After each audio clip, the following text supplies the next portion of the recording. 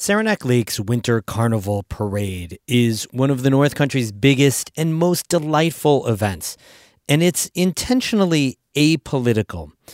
But one parade vehicle this year brought all kinds of politics and questions about hate speech and free speech to the event.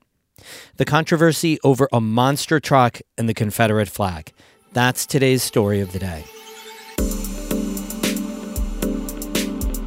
Support for Story of the Day comes from Claxton Hepburn Medical Center, dedicated to providing patient care and regional services to the people of St. Lawrence County. claxtonhepburn.org.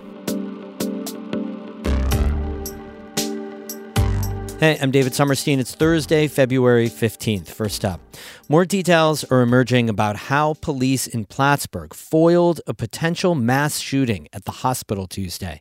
As Kara Chapman reports, it all came down to quick actions by a family member and law enforcement. According to court documents, 52-year-old Robert Thibodeau of Plattsburgh called his older brother at about 8:30 a.m. Tuesday. His brother told police that Thibodeau sounded upset and had been fired from Champlain Valley Physicians Hospital that morning. The brother said during one of their calls, Thibodeau threatened upper management at CVPH. The brother said it also sounded on the phone like he was loading a gun. The brother said he drove to Thibodeau's Plattsburgh home and used his truck to block Thibodeau's Ford F-150. He said Thibodeau was able to get around him, which is when he saw the barrel of a gun and called 911. Plattsburgh Police Chief Peter Mitchell commended Thibodeau's brother for making the call. He's certainly the hero in all this, so the community should be thankful to him, without a doubt. Thibodeau's home is less than 10 minutes from CVPH. His brother gave state police dispatchers a description of Thibodeau's truck, which went out to local agencies. 2 Plattsburgh police officers spotted Thibodeau turning onto Prospect Avenue toward the hospital and started tailing him. Officers say he ignored their emergency lights, but stopped at a red light. Police ordered Thibodeau to get out of his truck. He allegedly refused, and officers say they opened both of Thibodeau's front doors at the same time. Police say Thibodeau reached for his gun, a loaded 12-gauge semi-automatic shotgun, and they removed both the firearm and him from the truck. They say they also found 2 10-round magazines and extra ammunition in the truck. Thibodeau was charged with second-degree criminal possession of a loaded firearm, a felony. Officers took Thibodeau into custody just blocks away from the hospital. Mitchell credits officers' training and the relationships between Plattsburgh police and other agencies for helping to prevent a tragic outcome at CVPH. The North Country really is what you think it is. Everybody's here to help each other and to make it a safe place, for sure. I can't say enough to the other agencies that were there to help. CVPH didn't go into lockdown Tuesday morning. President Michelle LeBeau has said that's because they learned about the alleged threat as police were arresting Thibodeau. She said CVPH had a phone system failure that made communicating with Plattsburgh police difficult. Mitchell says his officers still work to block off the hospital's other entrances, and one went there to notify the emergency department. We'll certainly sit down and have a planning discussion and what happened and what didn't happen, things that didn't go as smooth, to try to correct those issues if they come up again. Thibodeau's brother told police that he knew his brother had more guns and that the two of them do long-range shooting as a hobby. Police executed search warrants of Thibodeau's home and vehicle.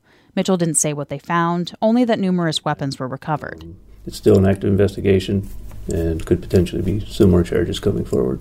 Mitchell says police contacted the county's mental health department about connecting Thibodeau with services while he's in custody. So we want to make sure that he gets some help in there and he's not just left there alone. The chief says while the incident centered around the hospital, it could have targeted anywhere: the mall, the supermarket, a school. The heightened awareness is good for just people to know, to be aware of your surroundings whenever you're out and around.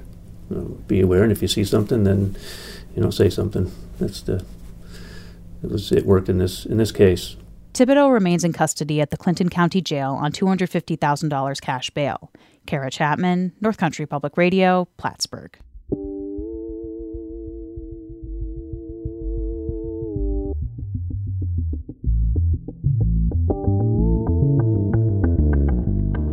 So last Saturday, among all the floats at the Saranac Lake Winter Carnival parade, a local business owner drove his truck with a big Confederate flag on it. As Emily Russell reports, the incident is raising questions over free speech and hate symbols. The Winter Carnival Parade is the biggest event of the year in Saranac Lake. Thousands of people line the streets downtown. There are elaborate floats and fun dance performances by groups like the Canoodlers and the Lawn Chair Ladies. Last Saturday, as part of the parade, a monster truck drove down Main Street. It was decked out in red, white, and blue. Many people flocked down, loved it. That's Tom Dupree. He was driving the monster truck. There were some people booing, but Dupree says he didn't see or hear any of that. Kids happy, grown-ups laughing. Everyone was good. There was nothing ever brought up about this hood. The sides of Dupree's truck had the stars and stripes of the American flag. But on the hood, those stars and stripes formed the Confederate flag, a flag originally used by the rebels who fought to preserve slavery during the Civil War. Today, the Confederate flag is widely seen as a hate symbol. But Dupree doesn't think of it that way. Everything's got a different meaning. None of us were there at the time, and who made it hate? That's the biggest thing. Who did it and why? And why did it become a symbol of? A symbol of hate, of oppression, of racism. Tiffany Ray Fisher, who leads the Adirondack Diversity Initiative, says the Confederate flag is not a nuanced symbol. It started as the battle flag for Virginia when Virginia was fighting for slaves to stay slaves. After the parade, Ray Fisher says the Adirondack Diversity Initiative was flooded with emails and Facebook comments, people saying the Confederate flag does not reflect the values of Saranac Lake. Ray Fisher says it's an especially frustrating time to see the flag being paraded so publicly. To have this come up during Black History Month really is particularly come on. There just has to be more thought around our actions. There has to be more accountability. The Winter Carnival parade is widely seen as apolitical. The parade guidelines say organizers reserve the right to refuse entries they consider inappropriate or offensive. That actually played out this year, though with a different group in the parade that had signs protesting the war between Israel and Hamas. According to the Adirondack Daily Enterprise, the parade organizer confronted that group after the parade. He said they crossed a line and wouldn't be allowed to march in the future if they had similar political signs. Ken Hitch is an Episcopal reverend from Lake Placid. He marched with that group and stands behind their messaging. What we were hoping to achieve was to raise awareness around the humanitarian crisis that's happening there with thousands of innocent civilians, women and children being killed in Gaza. Meanwhile, the truck with the Confederate flag was approved to be part of the parade. The owner, Tom Dupree, says he sent photos of his truck to organizers ahead of the parade, and he says he got no pushback. NCPR reached out to the Winter Carnival committee and the parade organizer, but haven't heard back. Dupree says he plans to remove the Confederate flag from his truck. That hood is going to be no longer. This truck was never meant to be on a hate level, and it was designed to be on the fun level. So I plan on getting together and doing a different wrap, maybe on the whole truck. Some people in the village came to Dupree's defense, writing on Facebook that they didn't see anything wrong with the Confederate flag. It's a symbol that appears all around the North Country, along with other symbols associated with hate and racism. Despite this incident, Tiffany Ray Fisher from the Adirondack Diversity Initiative says overall she's hopeful. She says there are ongoing efforts to celebrate Black heritage in the region.